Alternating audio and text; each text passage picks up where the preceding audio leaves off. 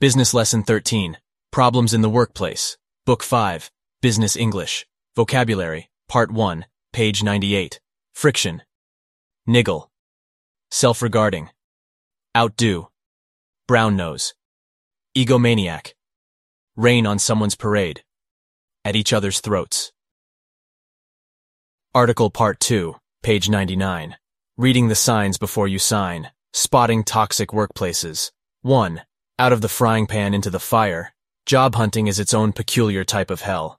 There are the applications, the selling yourself, the highs of the interview offer, the lows of the waiting and the rejections. In the desperation to impress and secure a job offer, it can be easy to stumble into another type of hell, the toxic workplace.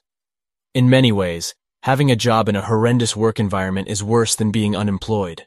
Stress levels are increased, sleep is reduced, and the only resolution is to leave, meaning you now have to find a job in addition to working at the one you have. There's also the question of whether staying somewhere only briefly will negatively impact your CV. Many will choose to tough it out for a year or 18 months to avoid awkward questions at future interviews, which can feel like a jail sentence. With this in mind, it's worth looking at which red flags to look for before you sign a contract with a new employer. 2. Reach out. It's certainly worth using your networks or media sites such as LinkedIn to contact current employees. You don't need to openly ask if it's a bad place to work. You can keep your questions more general. Something like, "I'm thinking of taking a position at your company, and I'd really appreciate your thoughts on working for them." Ask about the working hours, the senior management, and the company culture, and see what their replies are like. It's generally not too difficult to tell if someone is wholeheartedly supportive of their employer, or if they have reservations, even if they're not being upfront about them. You may well find a lot of euphemisms, such as challenging work environment meaning stressful, or strong leadership, which might mean the line manager doesn't like taking advice or have any interest in the welfare of the team. If you find people are openly hostile to the company, then this is certainly a bad sign. That said, do try to get more than one opinion. 3. 1 star out of 5. These days, there are several sites where you can find information about companies, such as what it is like to work there, what the hiring process is like, and what questions were asked at the interview. Websites like Glassdoor provide reviews for jobs much like Yelp provides them for restaurants and other businesses. So it's worth checking on there to see what is said.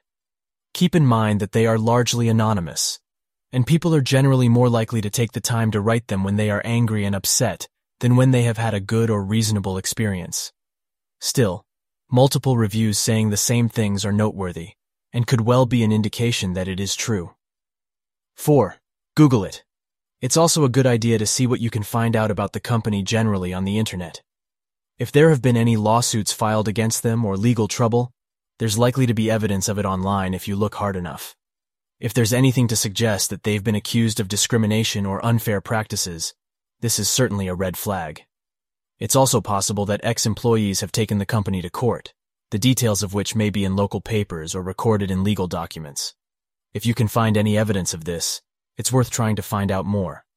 Obviously, companies are sued for many reasons, and it could be a frivolous suit by a disgruntled ex-employee, but it's still worth doing your diligence and finding out what you can. Listening Part 2, Dialogue 1, page 102. Script on page 201. Dialogue 1, Technical Support. Hello, Sam. It's Bob here. Hello, Bob. What's gone wrong today? Yes, well, I seem to have a problem sending emails. Can you be a bit more specific? Well, when I click the send button, the emails remain in the outbox and don't get sent. Have you tried closing and opening the program? Yes, I have. It didn't help one bit. What about restarting your computer? That might help. I've done that too. No change either. Has something gone wrong with the server again? I don't think so. Everything's working fine for me. Sounds like you may have somehow altered the settings on your email program. Either that or it could have something to do with your internet connection. I'm not sure it's the connection. I have no problems accessing the internet. In that case, it's probably your settings. I'll come over and try to sort it out. Thanks. Dialogue 2. Hi, Daniel. It looks like we have a serious problem. I'm at the conference and I've got my presentation in 25 minutes, but the laptop has just crashed on me, and I've lost all my PowerPoint slides. Good grief. Are you saying it won't even start up? Yes, exactly. Okay, let's not panic. I don't suppose you made a backup of the data. Yes, I did actually. There should be a CD on my desk. Yes, I can see it from here.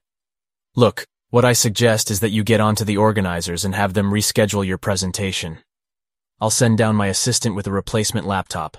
I'm not sure about that idea. The conference center seems quite far from our office. How long will it take her to get here? Only about 30 minutes, assuming the traffic doesn't hold her up. So the best thing would be to arrange your presentation for 3 o'clock. Right, that makes sense. I'll go and sort it out right away. Hey, thanks for listening. We hope that you enjoyed another lesson of Uncle Sam's American English. These audios are synced with our 4-book series. Contact one of our professors or join our online course by visiting our Facebook page, Uncle Sam's International.